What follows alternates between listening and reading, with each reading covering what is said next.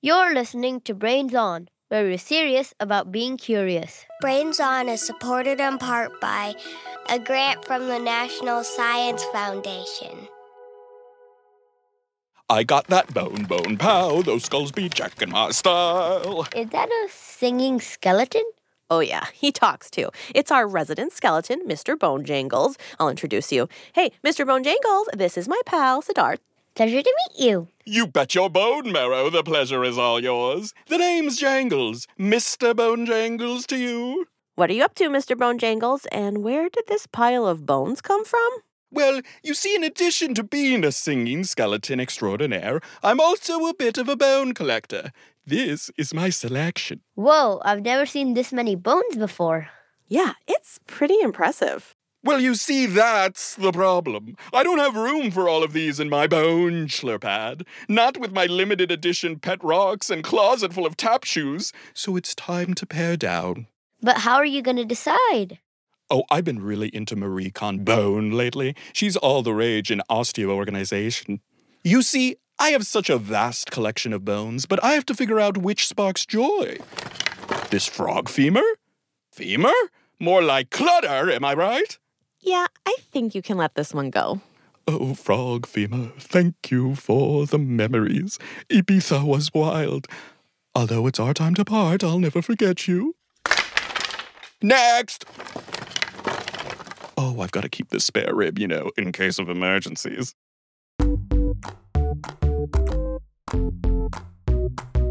You're listening to Brains On from APM Studios. I'm your host, Molly Bloom, and today I'm joined by Siddharth from Houston, Texas. Hi, Molly. We are so happy to have you here, especially because we're talking about dinosaurs, something you know a lot about. So I'm just wondering, how did you get interested in dinosaurs? So I first got interested in dinosaurs when I lived in Switzerland, where my mom got me this big dinosaur book that I took around with me everywhere. Oh, awesome. Did it have really cool illustrations? Yeah. Do you have a favorite dinosaur?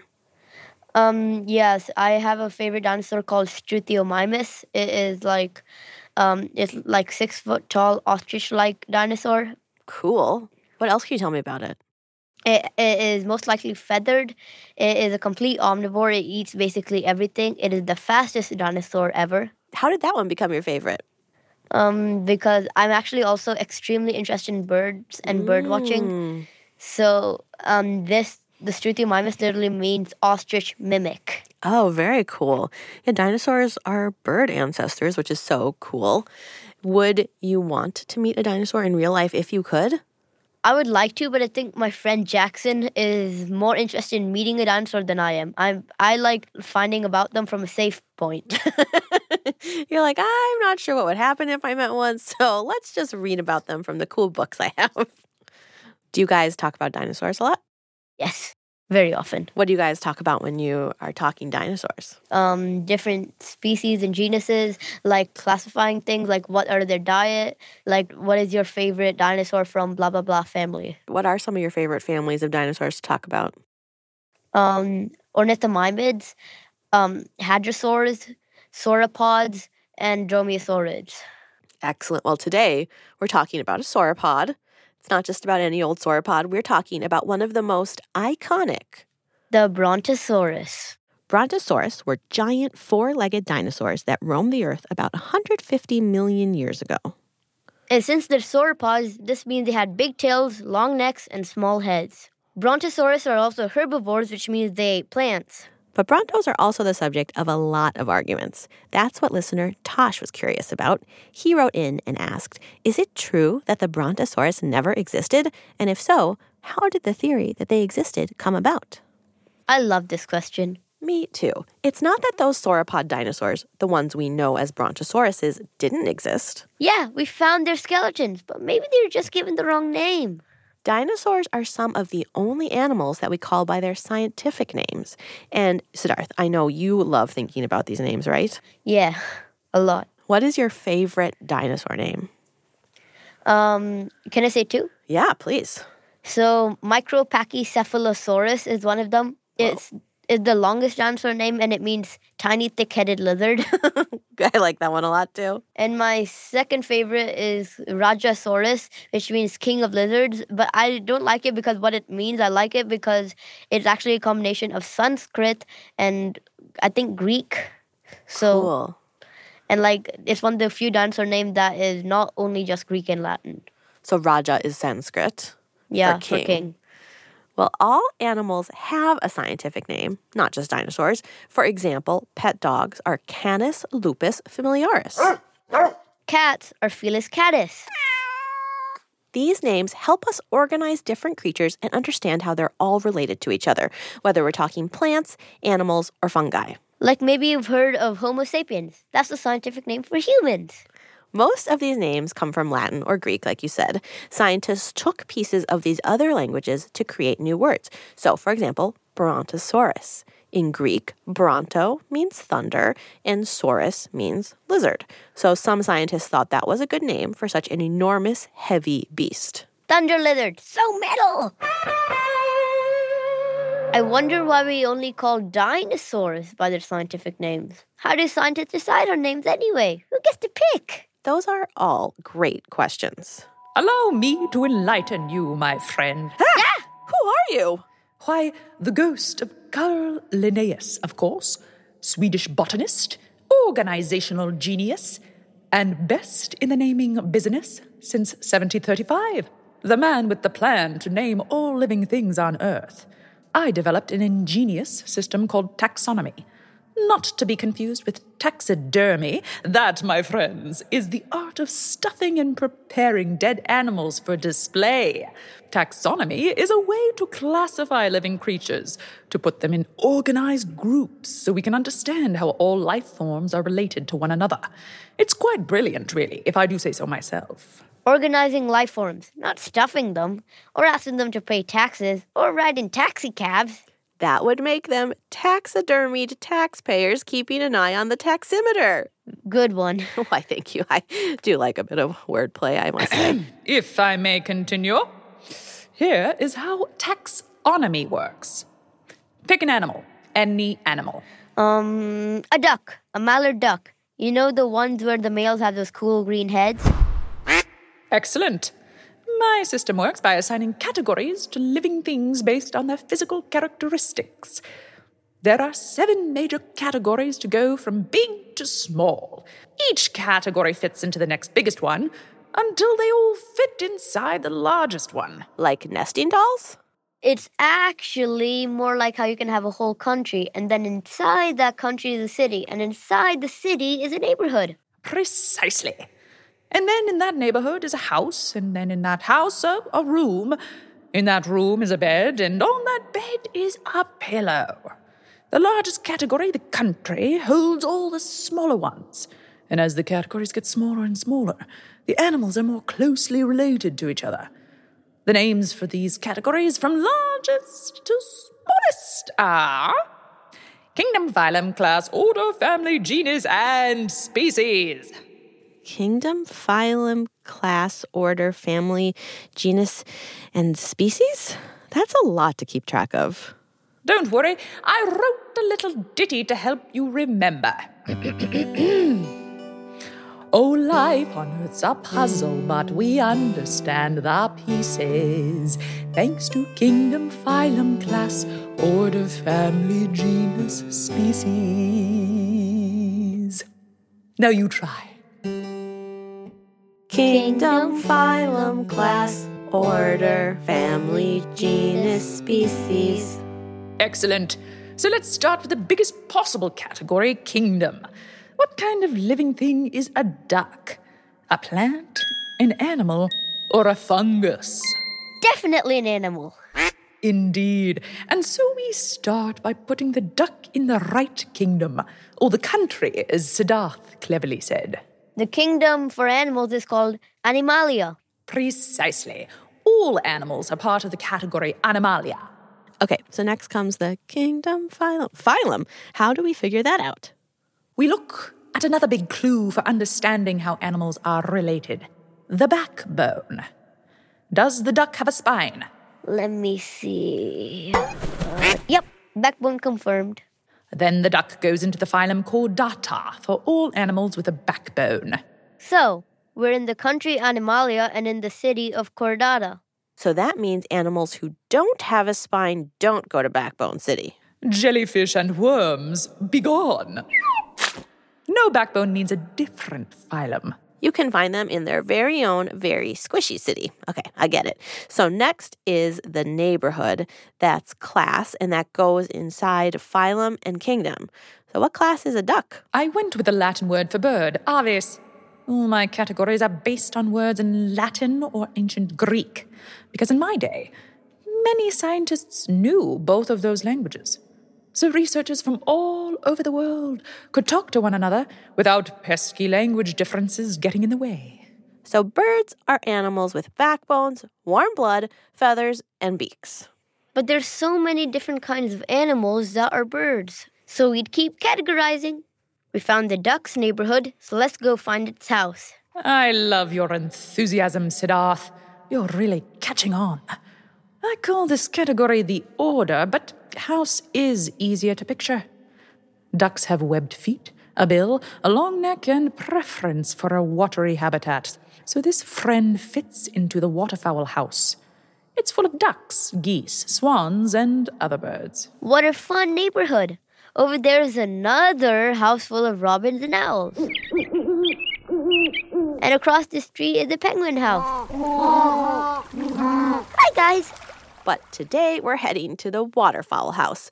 Let's find your room, Ducky. Yes, the next smallest category is family. Ducky is sharing a bedroom with geese and swans, since they are closely related. Yes, I know geese do poop a lot, but at least you're not sharing a bed with them. Yes, the genus and species are the most important. The bed and the pillow. Right, all the ducks share a genus, so they sleep in one bed together, but they each get their very own custom pillow, their own scientific name.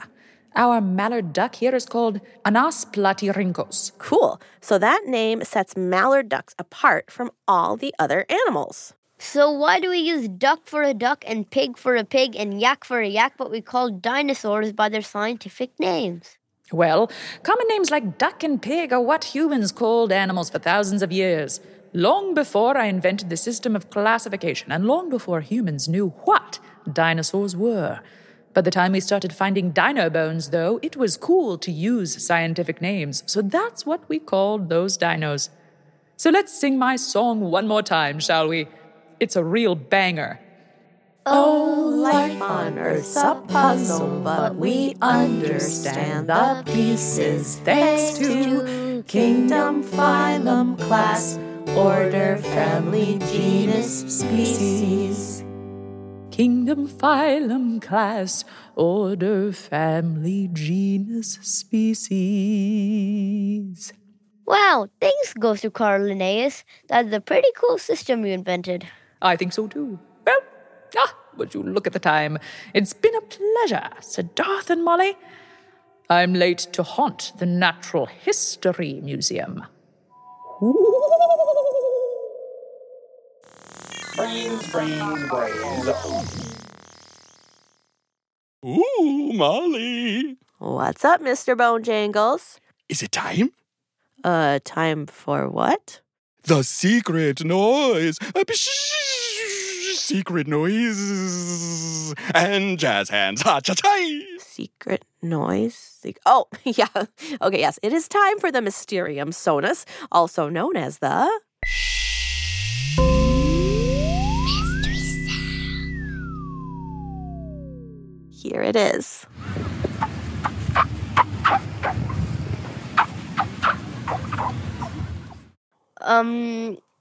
To me, that sounded like somebody turning like on a stove or something, or like an airplane taking off. But I heard like, I don't know, like a bird or something squawking. And so, I don't know. There's a lot of things happening there. Okay, so I think... So you heard something rumbly, which I think is what you're thinking the plane taking off is, right? Yeah. Maybe they're talking, maybe they're like cooking a live chicken or something, and the chicken is the one that's squawking in anger. Maybe. Possibly. You really like birds, though, so I understand why like your mind went to birds. right away. Do you want to hear it one more time? Yes, please. Okay, let's hear it again.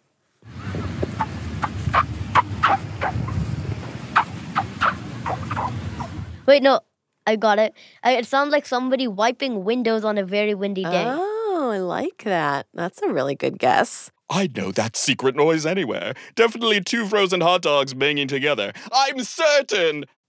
Could be.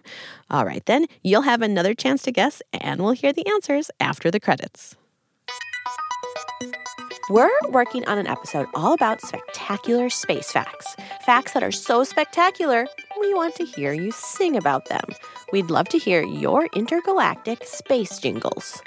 A jingle is a short, little catchy song. Did someone say jangles? Mr. Bone Jangles, we actually said jingles. Oh, Mr. Bone Jangles loves a jingle. Can you sing one about space?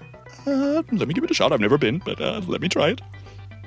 Space is cool, except the sun. Space is cool, it's so much fun. Space is cool, even for a skeleton. Woo, woo, said Hearth, would you like to try?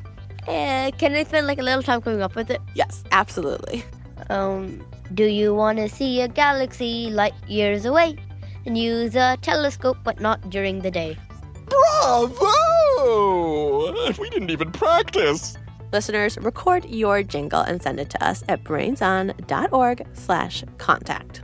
While you're there, you can also send us mystery sounds, drawings, or questions, like this one. Why do my fingers get wrinkly in the water? We'll answer that on our show, Moment of So subscribe to that wherever you listen to Brains On. Just search for Moment of Moment of more like moment of fun. And keep listening. Talking to your backseat babies about money can be so hard. In fact, you probably don't even know where to start. So that's where the newest version of the Million Bazillion Academy steps in, our email newsletter course. You can start whenever, and you'll get a new lesson each week that you and your kids can complete at your own pace. They'll learn about crypto, the stock market, and so much more. And best of all, it's free. Million Bazillion Academy, making kids smarter about money.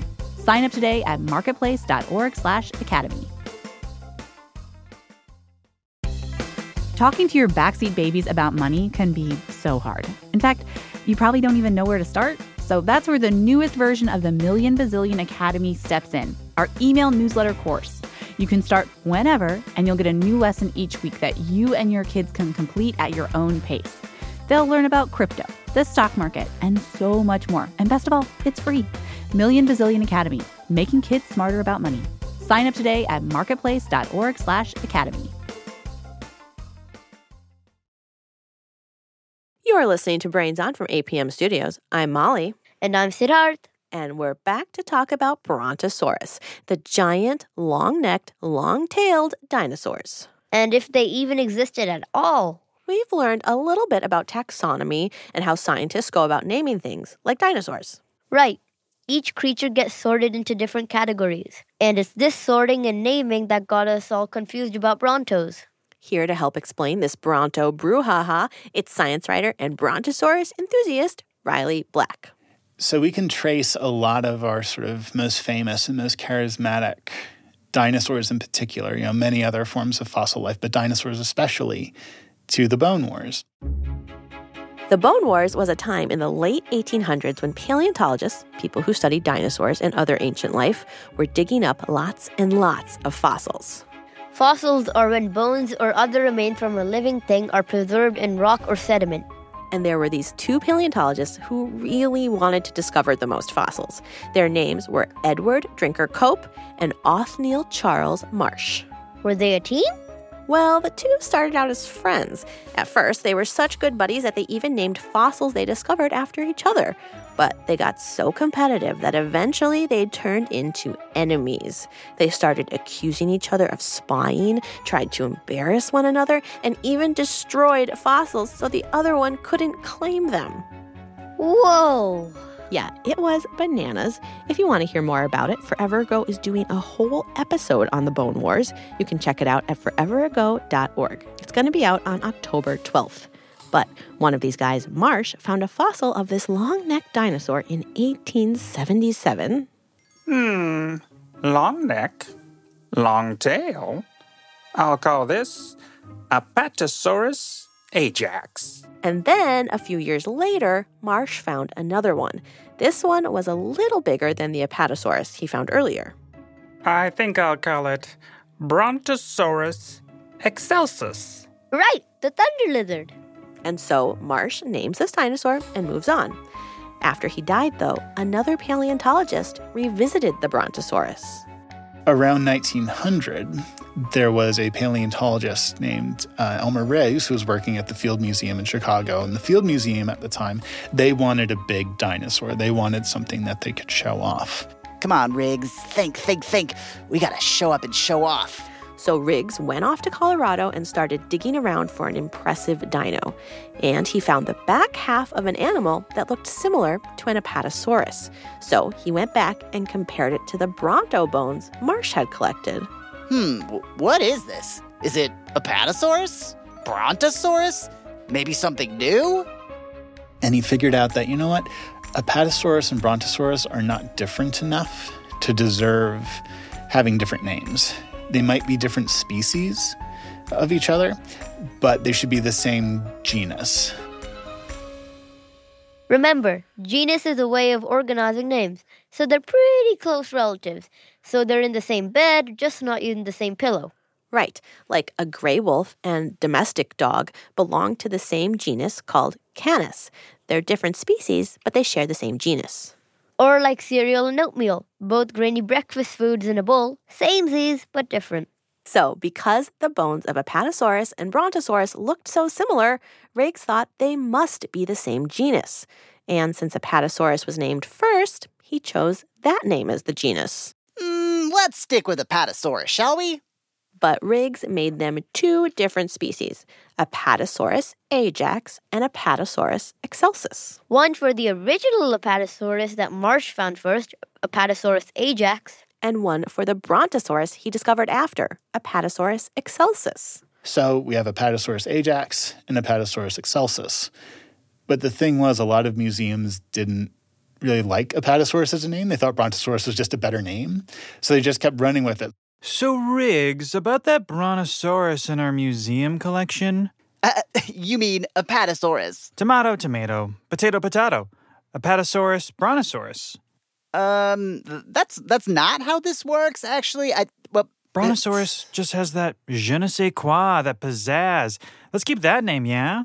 Actually... Cool talk. Okay, bye. So here's where things get a little sticky. After Riggs's observations, scientists realized Apatosaurus and Brontosaurus skeletons were too similar to have different names. Instead, they should just have one name. The scientists were Team Apatosaurus. But museums thought that Marsh's original name sounded so much cooler, so they sided with Team Brontosaurus.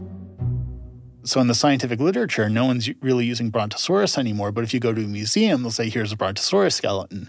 And it kind of generated a lot of confusion. Yeah, that's so confusing. And it got more confusing because the name Brontosaurus really took off. It was used in movies, logos, books, and cartoons. In the Flintstones, for example, Fred Flintstone and his pals used Bronto cranes and ate Bronto burgers. And a Pataburger doesn't quite have the same ring to it. In 1989, the U.S. Postal Service even put the Brontosaurus on a stamp. Scientists were not happy. Postage stamps, not really the most controversial thing out there, but of everything, it was these stamps that really caused quite the commotion among scientists. The Postal Service is really testing my patience. Yeah, we stopped using the name Brontosaurus before I was born. Calling an Apatosaurus a Brontosaurus is the work of knuckleheads. But in 2015, we got another plot twist. Ooh, I love a plot twist. A group of researchers looked at hundreds of sauropod fossils, comparing them to one another. And they concluded that actually, Brontosaurus does deserve to be its own genus, different from the Apatosaurus. Whoa. Let me get this straight. So it started with Marsh saying that Brontosaurus is different from Apatosaurus, but then another paleontologist disproved that. Right. Riggs argued they were too similar and they should both be named Apatosaurus. But then the museums thought Brontosaurus was a cooler name, so they stuck with it. Yeah, but the scientists disagreed. They were still Team Apatosaurus. But then years later, more scientists looked at the bones and said Brontosaurus deserves to be its own thing? You got it. I feel like I'm getting whiplash. Is it Brontosaurus or Apatosaurus?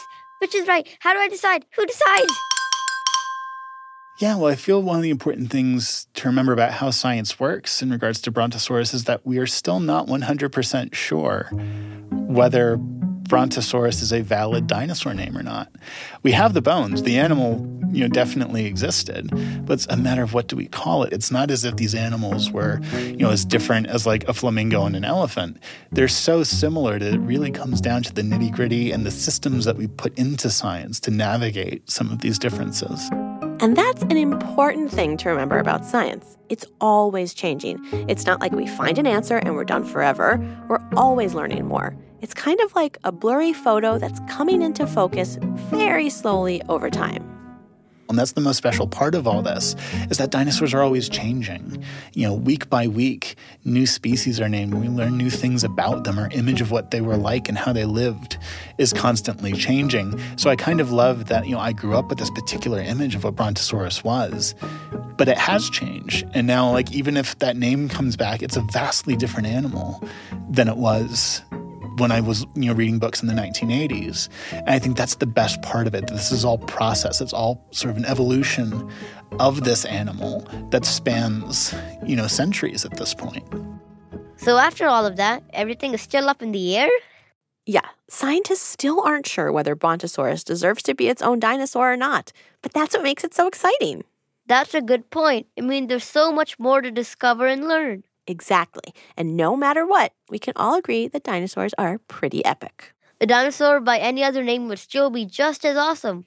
Thanks for sharing with us, Riley. Thank you so much for having me on. This has been so much fun.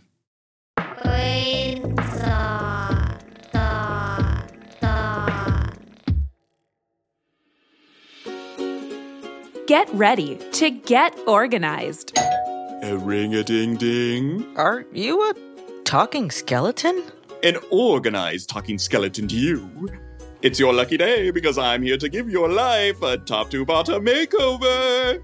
Now step aside and let's get to work. I don't remember signing up for this. Wait, that's my underwear drawer. Join your host, Mr. Bone Jangles, as he helps you go from total mess to ready to impress. Okay, first we have to decide what to keep and what to let go. I think I can get rid of this bucket hat. I don't really wear it anymore. Oh, but you have to keep it. It's so cute. You can't get rid of that. Oh, okay.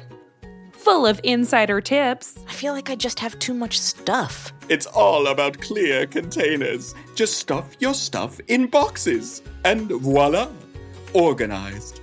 And quick tricks to tidy up. Too tired to actually sift through your things? There's so many good spots to stash your stuff. Under the bed, under the rug, inside your fish tank.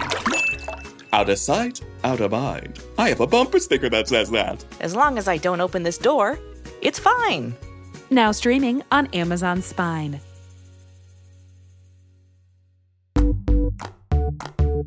Scientists use taxonomy as a system to categorize all living things. At first, paleontologists thought Apatosaurus and Brontosaurus should be two different dinosaurs, but later they decided they were too similar and kept the name Apatosaurus. But the name Brontosaurus stuck around because museums thought the name was cooler. Scientists still don't agree whether the name Brontosaurus should be used or not. Science is always changing as we learn new information about what we know or what we thought we knew. That's it for this episode of Brains On. This episode was produced by Molly Bloom, Rosie DuPont, Anna Goldfield, Ruby Guthrie, Mark Sanchez, and Nico Gonzalez-Whistler. Our editors are Sandon Totten and Shayla Farzan, and our executive producer is Beth Perlman. We had engineering help from Jess Berg and Jack Williams. This episode was sound designed by Rachel Brees. Special thanks to Vasuda Baradwaj, Shannon Harrison, Mickey Bloom, Taylor McCoy, and Lucas Rappel. The executives in charge of APM Studios are Chandra Kavadi, Joanne Griffith, and Alex Schaffert. Brains On is a non-profit public radio program. If you like the show, there are a ton of ways you can support us. You can tell your friends about us. Go to brainson.org and donate to the show. Once you're there, send in your drawings. Or even mystery sounds. Speaking of mystery sounds, we have to find out what it is. I'm just dying to know. Ooh, good catch, Mr. Bonejangles. Let's hear it one more time.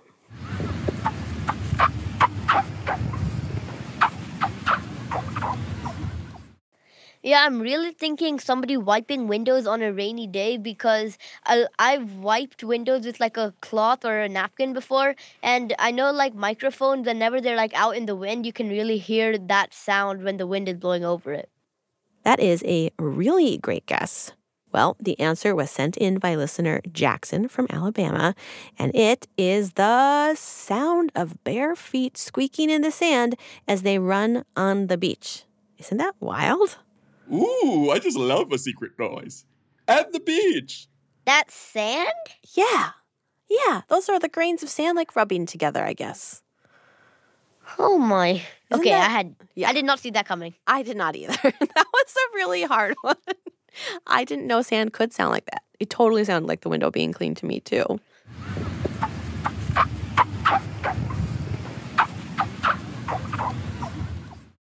Now it's time for the Brains Honor Roll. These are the incredible kids who keep the show going with their questions, ideas, mystery sounds, drawings, and high fives.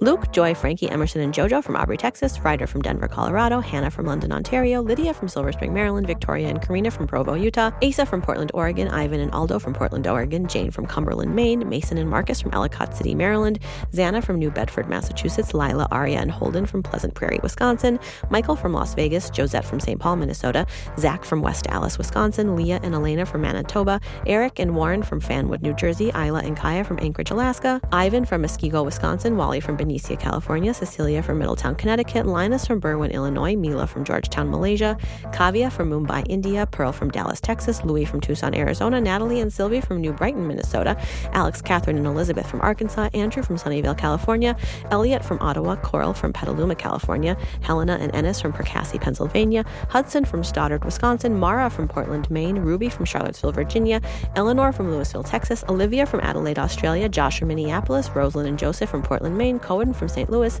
Isabella from Fayetteville, New York, Maggie and Lucy from Tunbridge, Vermont, Shale from Austin, Texas, Evelyn from New Jersey, Mika from Brooklyn, New York, Mira from St. Paul, Minnesota, Ozara from Kitchener, Ontario, Malin from Vincennes, Oklahoma, Jacob from Torrance, California, Ms. R's 4th grade class in North Carolina, Saul from Seattle, Richard, Wesley, and Anthony from North Carolina, Ellis from Jacksonville, Florida, Lucas from Princeton, Texas, Wilder and Emery from Seattle, Billy and Wes from Mendota Heights, Minnesota, Jamie from West Des Moines, Iowa, Maddie from New York City, Nerdine from Austin, Texas, Reed and Isla from Meadow Vista, California, Otis from Oakland, California, Ryan and Chloe from Baltimore, Henry from Eugene, Oregon, Isla from Royal Oak, Michigan, Jexy from Pawtucket, Rhode Island, Ronan James from Portland, Oregon, Samik from Mississauga, Ontario, Blakely from Beaver Dam, Wisconsin, William from McMurray, Pennsylvania, Kara from London, England, and Suhani from Portland, Oregon.